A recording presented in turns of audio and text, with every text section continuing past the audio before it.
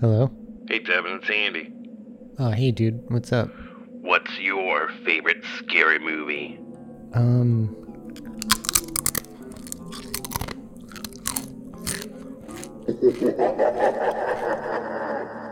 Welcome to the socially impaired Halloween horror special. dude, so all growing up, you were absolutely fucking crazy about Halloween. Like, what was up with that? Where'd that come from? It's like my favorite time of the year. Yeah, you go nuts here. You go crazy. Yeah, it is something I've loved for as long as I can remember. Yeah, dude. Hmm? Growing up, you were like all over this, and I never understood the reason. Right. Like, I sort of get it because it's a holiday, but And yeah, so we have to explain that because I am a horror fanatic and you are not. Well, you're not a fanatic, but you like horror movies, right? well, I do like horror movies, but I think that's an interesting question coming from you, and that I think you have a particular set of horror movies that you like, and those happen to be the ones that I don't. Yeah. And maybe we'll flesh that out here, and maybe it'll be a big nothing. But I'm actually curious on what comes out on that between the two of us. We're both film junkies as well, but horror has always been my all-time favorite genre of movie. I will watch horror movies for breakfast. I'll get up, I'll watch a horror movie at 7 o'clock in the morning. I'll watch it at lunch. I'll watch it at night. Doesn't have to be October. It doesn't have to be Halloween. Uh, You go to genre. yeah, there is three particular times of year that I get like really antsy to watch horror stuff. Uh, and that's February, July, and obviously October. And have you ever watched Gravity Falls? No, I know what it is, but I've not watched it. So in Gravity Falls, I don't know if they coined this term or they created this idea or what, but they had like an episode and it was called Summerween. And it was the idea of, and I think it was like around July or something like that, but it was the idea that they were celebrating Halloween in the summertime and they would use like watermelons instead of pumpkins and uh, pass out candy. It had its own stuff. So, so that's what I call my summertime one. I'm like, oh, I have Summerween and Halloween. So now I got to find out one for February. But I go nuts and I just watch horror movies every day, like for those 3 months of the year. So you love horror movies so much that, and it's usually, it has one specific time of year where it's I don't want to say acceptable, but or where it's just like, yeah, this is the time of year for horror. But yours bleeds out to two other specific times throughout the year because you like it so much. Yep. And it's probably partly because, okay, when the time you get done with October, I've watched a ton, so I'm good. I'm going to switch and be watching other stuff. And then you start watching Christmas type movies and things like that and leading out. And I think I go through withdrawal. So that's when February rolls around. I'm like, I just got to watch more horror. And then eventually that also occurs in the summertime. Um, but yeah, as far back as I can remember, I'm trying to think of and the first one that can pop into my head was, and I don't know my age. It had to have been 7, 8, and my sister would have a like a sleepover with her friends, and one time they got the Texas Chainsaw Massacre, and so I don't even know how. I wasn't hanging out with them or anything, but for some reason I saw part of the movie because they were watching it during their slumber party, and that really got in my head. And then the next movie I probably rented at a rental store that I was trying to get like the Chainsaw Massacre, but I couldn't, and it was called the Nail Gun Massacre. What? I never heard of that. Right, and so that probably leads into what you're talking about, where I'll watch the parts of horror that a lot of other people don't like is those really cheesy crappy ones. And looking back at the Texas Chainsaw Massacre, I mean, obviously, it at the time it matched the quality of the era, but like looking at it now, it's an old movie. It looks old, you know. Yeah, I think I've only seen Texas Chainsaw Massacre once, and it was a long time ago. But that is sort of like the pinnacle of that that like subgenre of horror, right? Like that is the movie, and it sort of started a whole wave of other movies like it, right? Right. But that's where you get, if you want to compare the Texas Chainsaw to the Nail Gun Massacre, Texas Chainsaw is an Oscar-worthy performance compared to the Nail Gun Massacre. There's just something missing out of between the two, right? Right. And then from that point on, I get more into some of the more mainstream Halloween stuff at the time, and you get my favorite of all time, and me and my friend at the time throughout elementary school and such loved Freddy Krueger and the Nightmare on Elm Street series. We just watched that all the time. So early on, you sort of watched probably like the goriest horror movie that there is at a young age, and that sort of triggered something to like spark your interest in this.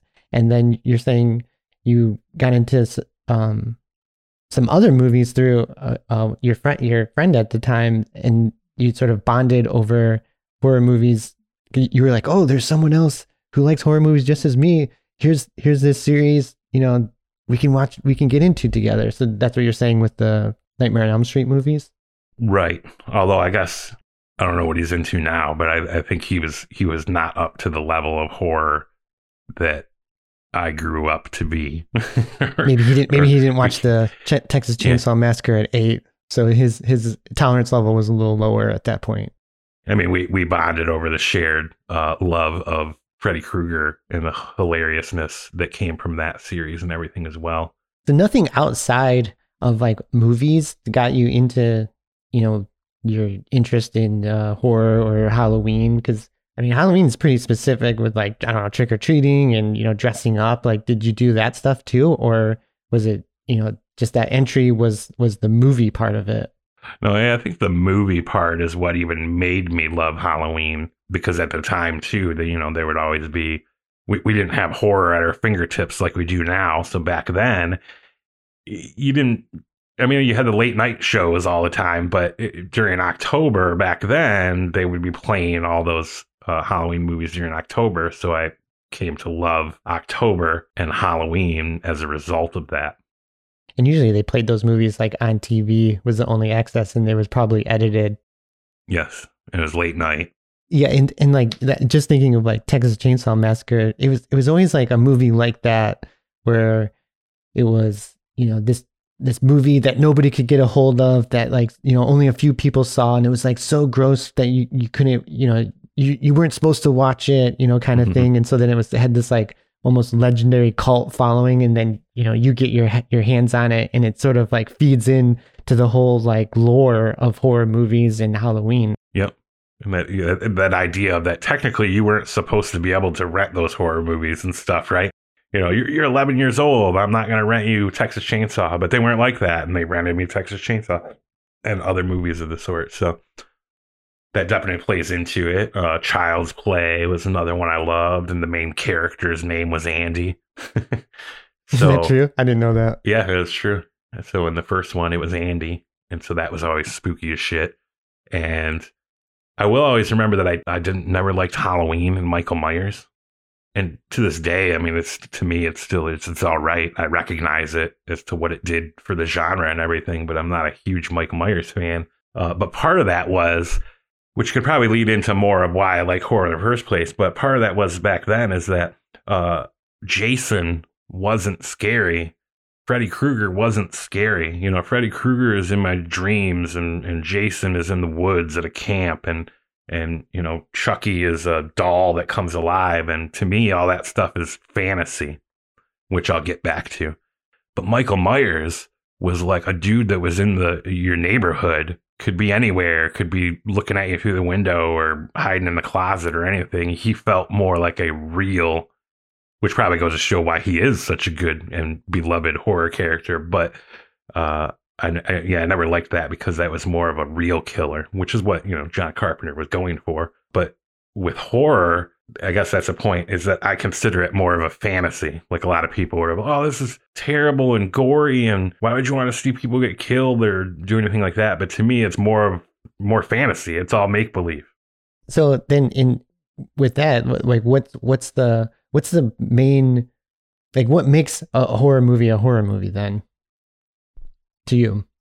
I guess if it scares them, if it plays on their fear. Mm-hmm.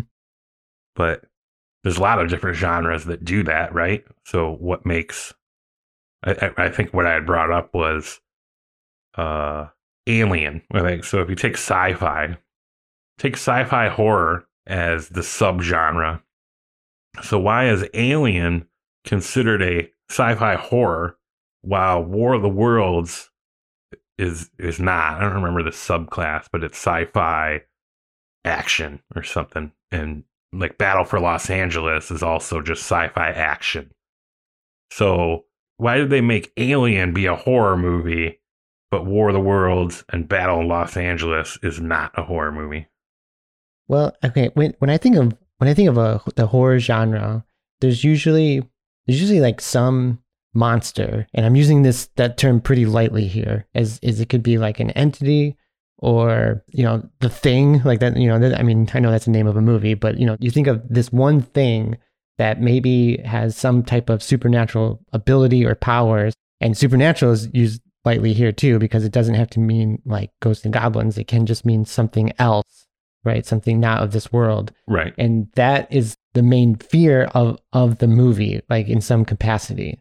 And this can then spread to, I think what you're getting at is, quite a diverse set of movies and subgenres because of that. But that's where it's like the like IMDb and stuff always pits Alien as horror and War of the Worlds as action. And War of the Worlds, that was really an open thought. I don't have like a specific answer to why it is that way, but it made me think, like, they're both alien movies. They're both sci-fi movies. You can kind of compare War of the Worlds to almost like a zombie movie. Like War of the Worlds and World War Z have a similar setup. It's just one has zombies and the other has unknown aliens. So it's just like, why is this one horror? Natural disaster movie, or those are usually the subgenre of alien invasion. But yeah, I get your point on those too. It's like a world event usually. Yeah, and I mean, take the Walking Dead. If you took the zombies out of Walking Dead, and it was really about a post-apocalyptic, like the other part of the Walking Dead story is a human interaction in that environment of the world is gone to shit and apocalypse and all that. And so if you took out the zombies, would it then no longer be considered a horror movie and more of a drama? It's drama, survivalist movie. Yeah. So that always interests me. When you look for a horror movie, like one that you're like, oh yeah, I can't wait to watch this because it has what? It has this, and this in it. Like, you like the alien ones, or are you looking for, something when you mentioned Texas Chainsaw Massacre? I mean, that's what I would consider a more like, almost like, I don't want to say pure, but I can't think of another word, like a pure horror, kind of movie. Yeah, that's hard to ask me because I don't look for anything in particular, and I just look for watching all of them all the time. It doesn't matter.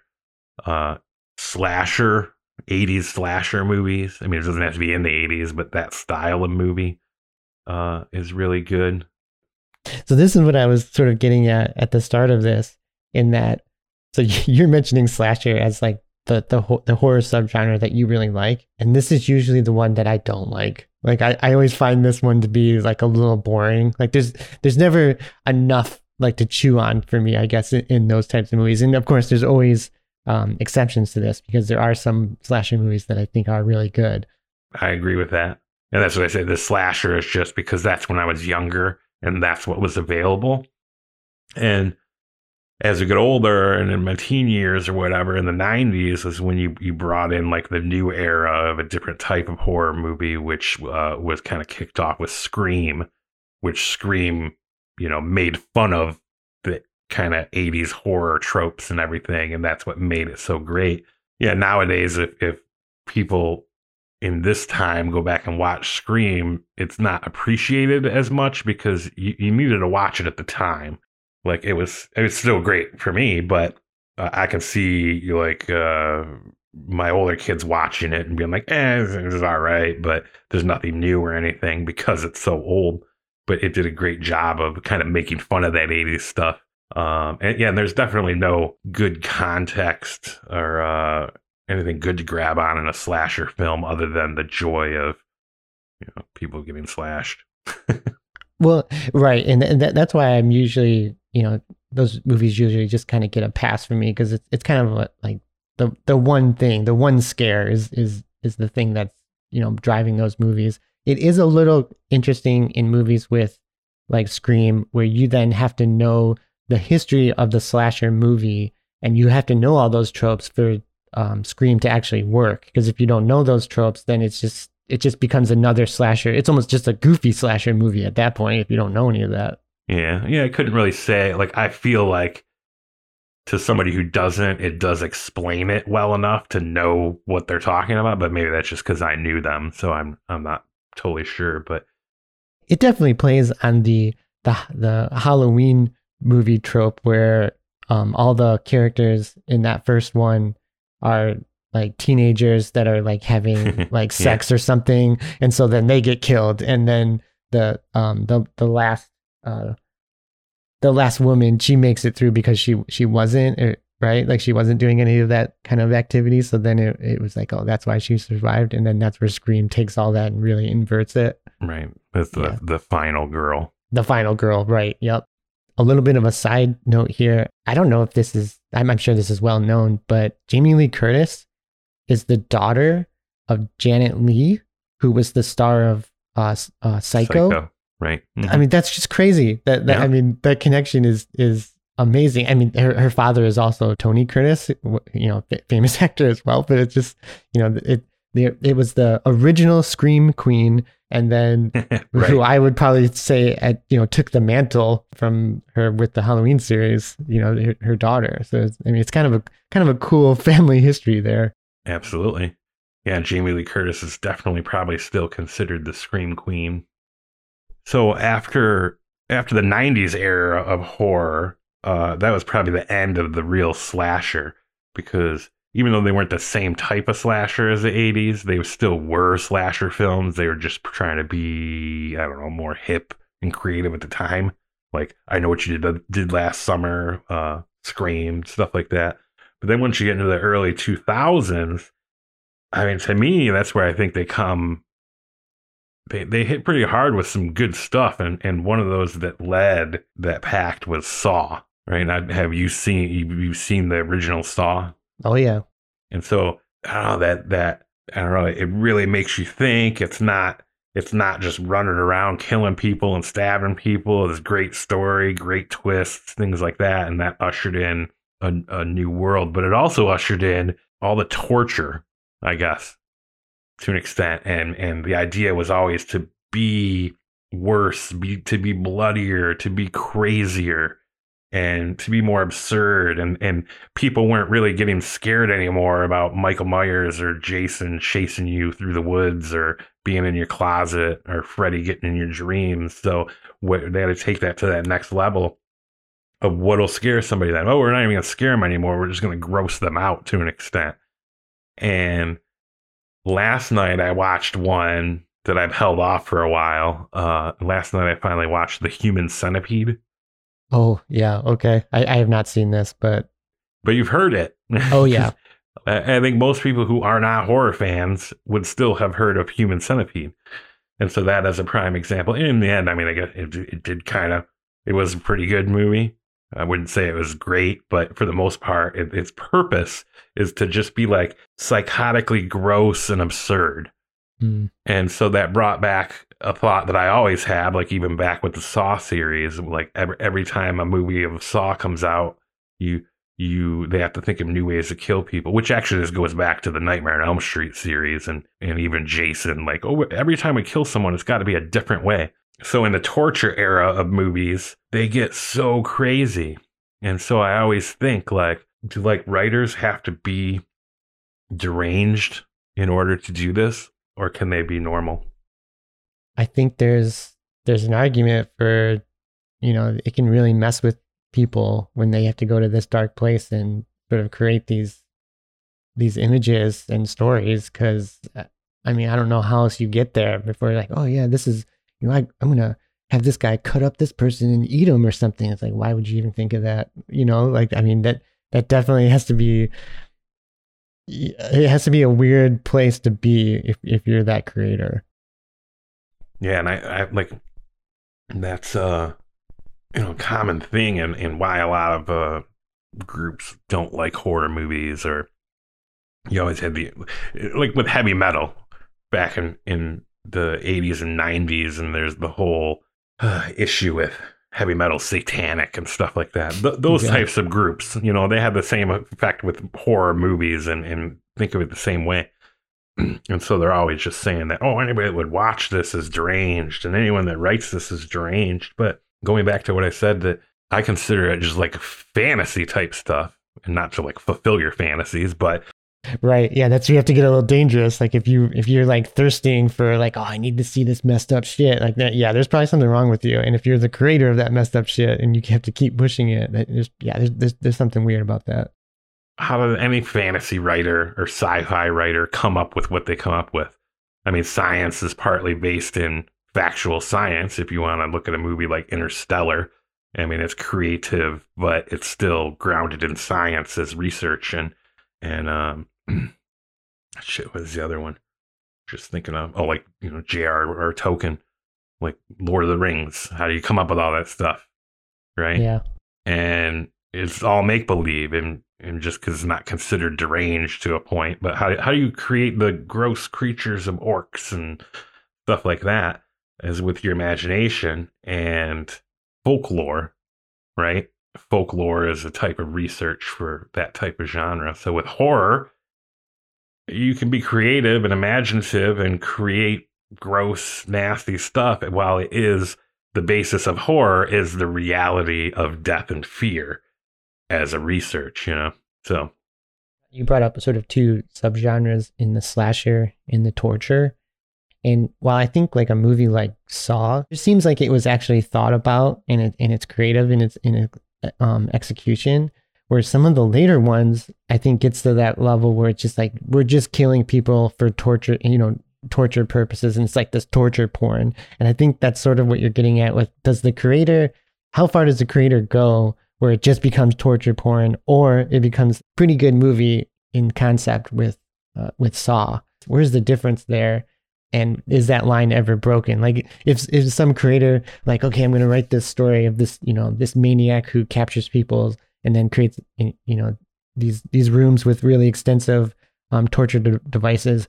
But in order to do that, I'm going to have to try this out. Like that's probably like the level where it's like, yeah, you're fucking weird. But if you're living in the realm of the imagination, I think that's where you're making the point of it's no different than something like creating a sci-fi universe or swords and sandals fantasy universe. the with Saw, and like how Saw started that kind of torture genre, or I don't even know what to call that really, but and a good example of that is that they Hostel. I don't know if you ever saw Hostel, but that's what you're referring to. Yeah, like a movie like that, it's just kind of like, yeah, I don't really need to watch this. This doesn't seem scary. It just seems grotesque for the sake of being grotesque. Where then that's where I'm like, yeah, you lost me on this one. Yep, and that's funny that that's the one you're referring to, because that's what I picked up, was that like Saw is creative, and then a copycat like Hostel, it just gave way to do Hostel, and they kind of missed the point of Saw and just went with that torture. And that's funny with Eli Roth, because which he has a horror podcast I should actually listen to. But Eli Roth is probably one of those people that does have a held back demon, and is where he pulls that stuff through, because he definitely likes to get gross on screen. But that goes again into it. He's just referencing the real world, and in one of his movies, called The Green Inferno. Is again, did you see that? I don't think I've seen that one. All right, it's about cannibalism, and it is over the top. So, I mean, I handle that fine, but like, normal viewers that don't like that kind of stuff, it is absolutely over the top. While, I mean, it's realistic. You can't say that he's deranged for doing it, because he's legitimately just really showing you what would happen or how this would be and stuff. And so that's hard. Although that just made me think of like when we were younger, the movie you had to get your hands on that was forbidden territory, right? Was Faces of Death. Faces of Death, yep. Yeah. Real people are killed during this movie. Oh, dude, it's not even for rent anywhere. If you go, you got to go like 10 miles to this other city to this rental store. Like, it's a scary movie just to find this fucking movie and listen to it, or watch it. But Faces of Death is a good example, is because everyone was like, that's real. And they show real people dying. And it's like, no, it's fantasy. It could be real. And what they showed on screen, while it's disturbing and gross, it's accurate, right? So how could you really fault a person for accuracy? You're really faulting the person for having the gall to show us this. Like, I don't want to see death. Well, death is still there. So what does it matter if you see it? Well, so you're getting into sort of different waves of horror movies. Mm-hmm. And I think that's one of the things that has made that genre so lasting, is that like every 10 or 20 years, it sort of changes to the mood of people, right? And Yep. plays on the fears of like society overall. But then at the other end of it is the movie Get Out. And I think this movie is really what I like about the, like, sort of the new wave of horror movies, in that it definitely plays upon the fears of society now. I'm assuming you've seen this movie before. Yes. Yeah, and so this movie it's playing off of that, that sort of everyone is racist, right? And the sinking feeling while watching this, as especially as a white person, is that the girlfriend in that movie takes her boyfriend who's black to her family, and her family is they're seen as Obama voters, and so they're liberals, and the sinking feeling is that you can't even trust liberals when it comes to racism, right? And it sort of has a lot of this humor built in, but then there's this really very serious undertone of racism, and it's quite effective as a horror movie, I think. Right. It's like a slightly different type of horror, but not really, because it's playing upon the fears of right now, of that we have this institutional problem of racism, and are you the racist? Are you part of that problem? And it's scary, I think. The undertone, you're right. The idea, well, we're liberals and we're supportive, and I'm dating this black guy and all that stuff. It really plays on that fact that they feel that it's just for show, and like deep down, there's still just this, whiteness. Yep. So yeah, that definitely hits hard, and that was an exceptional movie. I love that movie. Going back real quick, I should have said it at first, but I agree that most new waves of horror are based on what's going on in society, and with the gore torture horror, because that came. I remember seeing something. There is more of a reason to why it came about when it did, and it kind of has to do with 9/11. 9/11 just like tripped stuff off with the world, and I don't remember how they explained it, but it was related in some way as to the way we were at the time. Remember, right after 9/11, the whole country moved to like accepting the war in Iraq, right? Because it was like, oh my God, you guys hit us. We don't care who we're going to attack at this point. It just has to be someone, and that's pretty much what justified that war. And it gave a lot of leeway to the tactics that the U.S. used, and one of those was torture, right? Like waterboarding and all that. That came out as like, the U.S. doesn't do that. Well, yeah, the U.S. was doing that, and so I don't know if that was what you're getting at, but that was definitely in the conscience of the country at that point. So it makes a lot of sense that a movie like Saw and the torture porn was created after. Right, and with Saw, it attempted to make it all about your morality as an individual and everything as well. So I was just watching a documentary called Horror Noir: The History of Black Horror, and they take us through. They talk. It goes back to the Night of the Living Dead, the original, and how that lead actor. I guess he wasn't actually supposed to be black, but he did so well that George Romero put him in there. And they said by George doing that, it like made such a social movement and statement about what was going on at the time with civil unrest, with that kind of stuff. Yeah, it's 1968 or 69. Yep. And prior to that movie, they talk about how, going way back is, obviously all of the black characters were white people in blackface, and they were always portrayed as like the doofus or the servant and things like that, and they were always background. First one killed. Yeah, and so in Night of the Living Dead, it just changed a lot of stuff. And going from there, they went into the whole 70s, and they call it the blaxploitation, where it's not just horror movies, but all movies, like Shaft, stuff like that. And I'm just briefly summarizing, the timeline. But in the 80s, then they talked about that's where the black tropes came in, about the black person dies first, or the black person, he never survives, or they put themselves in harm's way to save the white girl. It's so funny because a lot of that is so true. However, it's also not. It's not across the board true. Then they said in the 90s it started to get a little better, but they were still side characters, and it all basically leads all up to Get Out and Us, to show what great movies can be made when it's directed and the story is by and everything. And I agree. This is fascinating movies. I love the movies.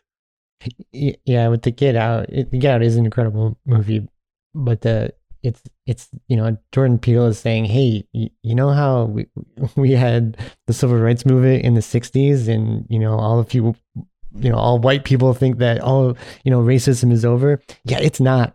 Right. And the people that the liberals that think they're not the problem, yeah, we're still a problem, right? So this is a reminder, like, and it's in that movie, it's presented almost in hilarious fashion because to him it's obvious, right? And then when it's pointed out, it's obvious when it's pointed out, and so it's like, oh shit. And that's the scary thing about that movie. It's like, oh man, are we the problem? Yeah, probably. Like there's still things that everyday people just take for granted, and they don't understand what they're saying or doing, and how that affects it. And it is absolutely terrifying.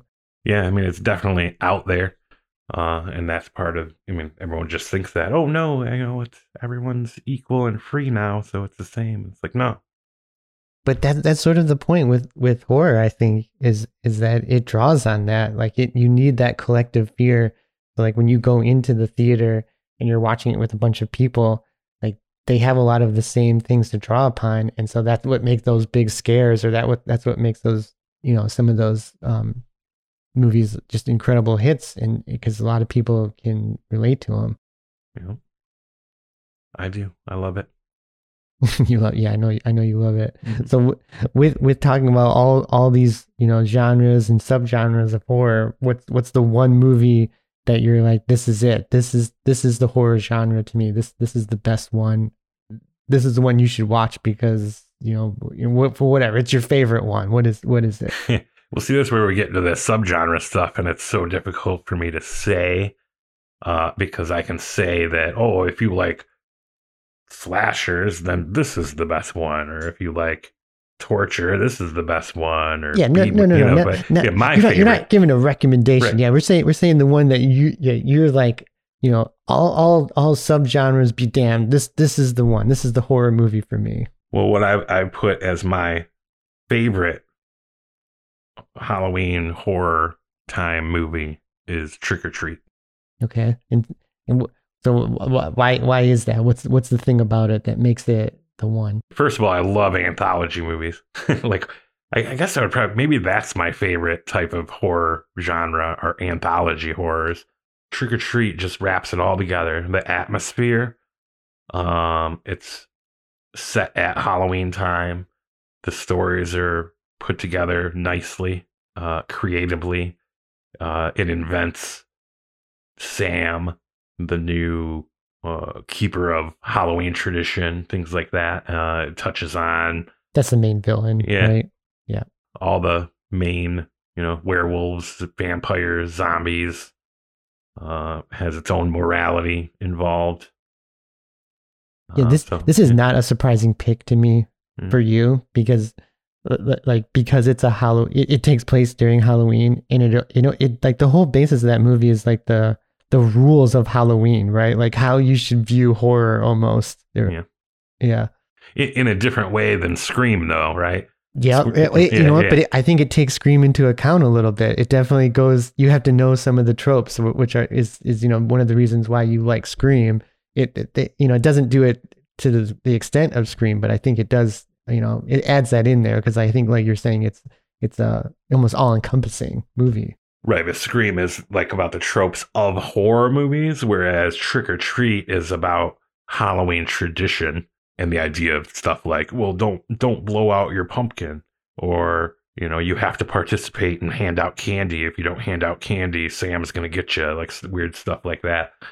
So I mean, that's not directly related to movies. It's more about the Halloween tradition, which it's mostly made up because passing out candy really isn't a part of ancient Halloween tradition. But Right. I think you had told me at one point that you said trick or treating is not Halloween, and so it's kind of funny that you mentioned your number one horror movie is a movie that's based around the traditions of trick or treating. But yeah. I think it's it's a little bit more than that, right? It's not just the eating of the candy kind of thing. It's the lore around it that's the thing for you. I mean, when I was younger too, I would go out trick or treating, but I would prefer I wanted to be the guy that sat at home and passed out the candy. And so I'd dress up and try to scare the people that came and got the candy. Yeah. You're gonna work for this candy. Right. That was more enjoyable to me, is to have my own little kid haunted scene in front of my house and pass out candy to people. So yeah, the Trick or Treat movie, I do think it's good. I get why you like it. That movie sort of came across to me as like almost like a TV movie, and maybe that's because of the format of the anthology. But I mean, there's quite a few actors in that. I can't remember their names, but it's not like a huge big name cast. But when you see all the people in it, it's them. So it's not like it's a TV movie. I'm not trying to be a complete jerk on that. I'm just saying the feel of it is kind of like that. But yeah, they always ask for a sequel. That's one of the ones where I'm like, nah, I don't need a sequel. I mean, to me, it's perfect the way it is. So, but I know I mentioned that before too, as earlier somewhere I talked about Hellfest, and I watched Hellfest recently, and the reason I love the movie is the atmosphere. It all takes place around like a haunted. It's not a haunted house. It's like a haunted festival or something. But just the scenery and the atmosphere was just great. Yeah, and I think when I was talking earlier about defining the horror genre and what it is, what it means to be a horror, like that entity can actually be the environment, right? That can be one of the things that makes it a horror movie. Because I mean, just thinking of a movie like Trick or Treat, like that movie doesn't work if it's not set in the suburbs. Same with like Halloween or something. It doesn't make it. It's not scary unless it's someone walking through your neighborhood. Yeah. So it definitely, the atmosphere is very important to those types of movies. So what's your favorite scary movie? Like usually I think when you ask someone, what's your favorite movie? There's one movie like when they were a kid that they probably shouldn't have watched. Like you mentioned Texas Chainsaw Massacre as being an early influence for you.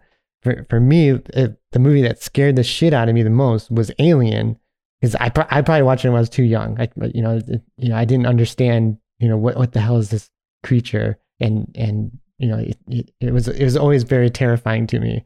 But the getting back to the environment thing, that with a movie like Alien, the setup is incredibly important, and the facility that they're in, the spaceship, the Nostromo, is like the whole beginning of that movie is like, that the credits come in and you're in the vastness of space. I think there's like a super, like, I don't even know what to call it, super wide shot where you just see this dot like shooting across the screen, but then you get closer and you see the ship coming into view, so you can see that it's like out in the middle of nowhere.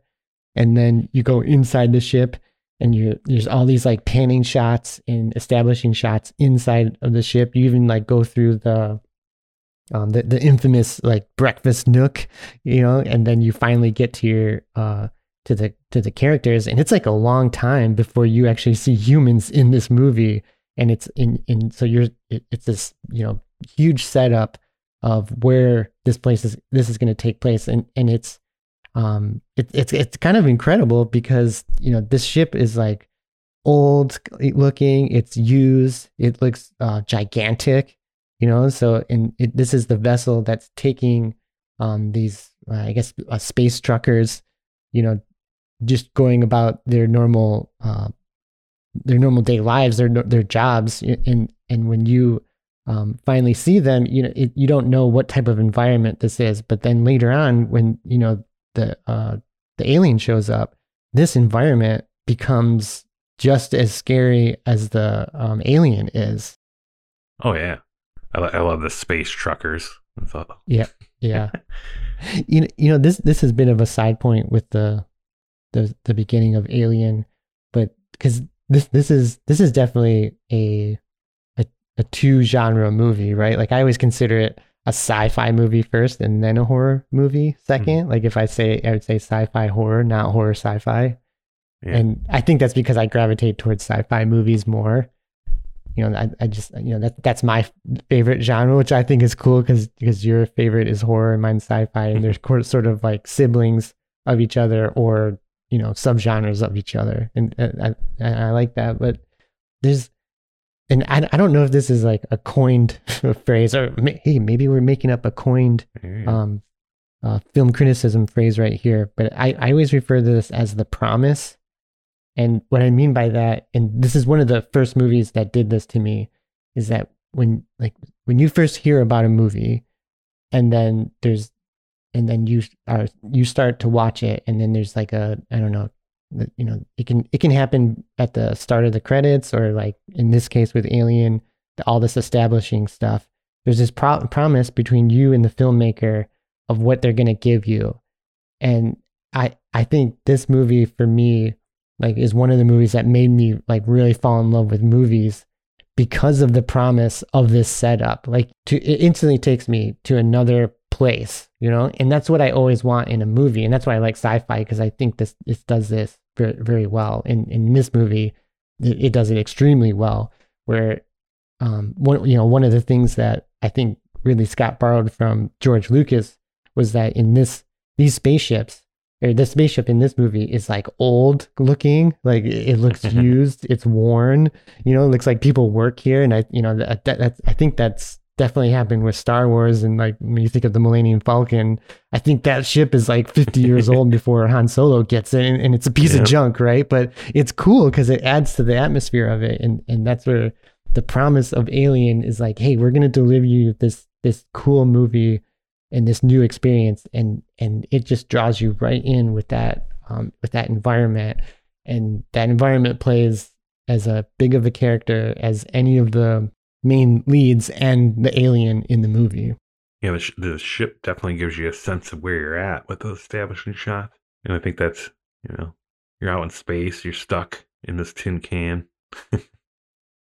So I think because you said you like the movie takes you somewhere else, and that's definitely an advantage for sci-fi and fantasy movies because they get to create something that doesn't exist and there's no point of reference. So you're talking about the Millennium Falcon and the ship from Alien, The Nostromo. Yeah. I think that's how you say it. Those establishing shots are definitely the reason behind it is because we don't have any point of reference to real spaceships or anything like that. So it is very cool. I think that plays to the cosmic horror subgenre for that Alien lives in that it's this unknown area and that's this other thing that's playing, that's stoking your fears. Is that okay? Where am I? I'm in space. Okay, I've never been in space. I don't know what that looks like. Here's what it looks like. I'm also inside this ship. Okay, I've never been in a giant spaceship. What does that look like? This is what it looks like. Okay, and because the environment, like I don't know if you remember, it's I'm sure you remember parts of the movie, but the two early kills is like the one I don't know the character's name, but he's wearing the trucker hat. It's like the first kill that happens after the alien is born. Yeah, and he's walking through the ship looking for the cat. Do you remember this? Yeah. Yeah. And like when he's walking through the ship, there's like the camera is like, it's like right level with him. And then he walks in, he's walking up to these big like bay doors or something. I don't even know what they are, but they're slightly cracked open. And you see them and you're like, yeah, dude, you can't go in there. Those doors look like they've been opened by a super large monster. Like that's where it is. And then when he steps into those doors, the next shot is you're inside the room and it's from like an elevated position. And so you're like, holy fuck, guy, he's in here. Like, what the hell are you doing? And even like when he like crosses the threshold of the bay doors, he like sort of looks back like, maybe I shouldn't go in here. And it's like, yeah, dude, don't fucking go in there. And then when he goes into that room, it's a pretty weird room because it's like, what the fuck is this room? Because it's like raining inside. So it's like, you're in space. What is that? Like a leak? Or like, It feels like there's like a hole in the ceiling and it's raining outside. And like, he's like looking up and like taking a shower or something. Yeah. And then in the background, the alien's coming down and you're like, oh fuck, you're dead, dude. And that's where like, cause you don't see the alien, like, I don't know, for like a split second during that scene, during the whole fucking movie. I don't know. It's probably like minutes. Right. And that's probably smart for two reasons. One, the alien is just a guy in a suit. Mm-hmm. And then two, it's like a clever tactic to not show it. Cause it's like, what is this alien? I don't know. Oh yeah. I only know what it's sort of see. Yeah. Yeah, exactly. And that's where that room and the environment helps out. Cause it's like, this is a scary room and it really compounds that effort. Yeah. It's weird with the leaking, raining inside. Like, cause that plays into like the old ship, right? The old broken down ship. But if you're losing that much water, like where is it going? Like can't go anywhere else. So you must have to recollect the water. Yeah. There's probably some kind of explanation for it. I wonder if it plays into the idea of like, okay, it's wet and it's dripping. So you're not noticing that this alien is like drooling all over the place. No. Oh, right. That's a good point. Cause they drool. That's a lot. There's like those hanging chains too, and the chains are making noises. Yeah, like it's like it looks like a torture room. Like it's like atmosphere, right? Yeah. As soon as you said that, I could hear it in my head, like right. Scene. So, just speaking of the monster in the suit, and this has like the movie still scares me because just when I watched it, and I do think it's effective because of the quality of the craftsmanship. But there's the other kill scene where the Captain Dallas, I think is his name. Yeah, Dallas and he's going through the tunnels or the air shafts or whatever. Uh-huh. Yeah, which is another part of the ship. You're like, why the fuck is this here? Like, why can you even why is this a crawl space, right? But whatever, it makes it scary. But like that scene, and that's a super long scene too. But that scene ends. I don't know if you remember, but it's like it's right on you, it's right there, and then there's like a shot of the alien, and then the alien like reaches out its arms and like screams, but it like watching it now, it kind of looks like he's like trying to hug Dallas, because it like doesn't like jump at the screen or anything. It's just him putting his arms out, and it's like, what the fuck? Come here. It's a good thing you didn't show the alien much, because it can be a little silly probably to what that movie's 40 years old now or something. Yeah, my explanation for vent shafts that never makes sense as to why they're so big is just, especially in a spaceship, like if they got clogged, you have to fit in there to go undo a clog if there was a clog for some reason. But it makes for a really creepy scene because they introduced that motion tracker there too. Oh yeah, see, as soon as you said that, I hear the motion tracker in my head. Yep. But that is like being in a ventilation shaft like that is like one of my biggest fears. Like, like I'm not claustrophobic. I always try to look up like the answer to what this is, but it's not claustrophobia. It's like the fear of being bound. It's really not that either. Like if I got handcuffed or tied up, it wouldn't be as bad. But like the feeling of that I'm stuck in a tube or some shit like that. It's weird. But so those scenes always creep me out and give me the heebie-jeebies when I can imagine being stuck and not being able to move in the shaft or something like that. I don't know. The Alien, I just really like. I really like the first Alien because of how it melds like all those subgenres, and I think that's usually what I'm drawn to in what I call the good horror movies are the ones that are sort of horror and these other genres together, because it just has a lot to like grab onto. And I mean, we didn't even mention with Alien like all the like the sub stories that go on. Like that movie is like heralded as like this great like almost feminist movie because the main character Sigourney Weaver is a woman, and she's the one that makes the most sense in it. When COVID came around, did you see that meme that was if everyone wears a mask, we live, and it's of Sigourney Weaver saying it when they want to bring the alien into the ship. It's like, if you let that alien in here, we all die, or so, something like that. When you start watching that movie, you don't really know who the main character is. I mean, you know now because of, like, it's so old. But the first time you watch it, like, you kind of think like the captain is the main character, right? Like he's the leader of the ship. And it's not until like almost halfway through the movie that you sort of realize, oh no, it's Sigourney Weaver. And it's sort of like this, like, I don't know, they sort of slip it in, towards halfway of the movie. And it's kind of interesting how they did that. Yeah, at the time they were probably not expecting that. It's an awesome movie. It is. Both of our picks for best horror movies are sort of like, I mean, yours is the anthology movie that's like all encompassing of that stuff. And I guess at this point you can sort of argue that Alien does a similar thing, right? Like they're almost like similar picks in that regard.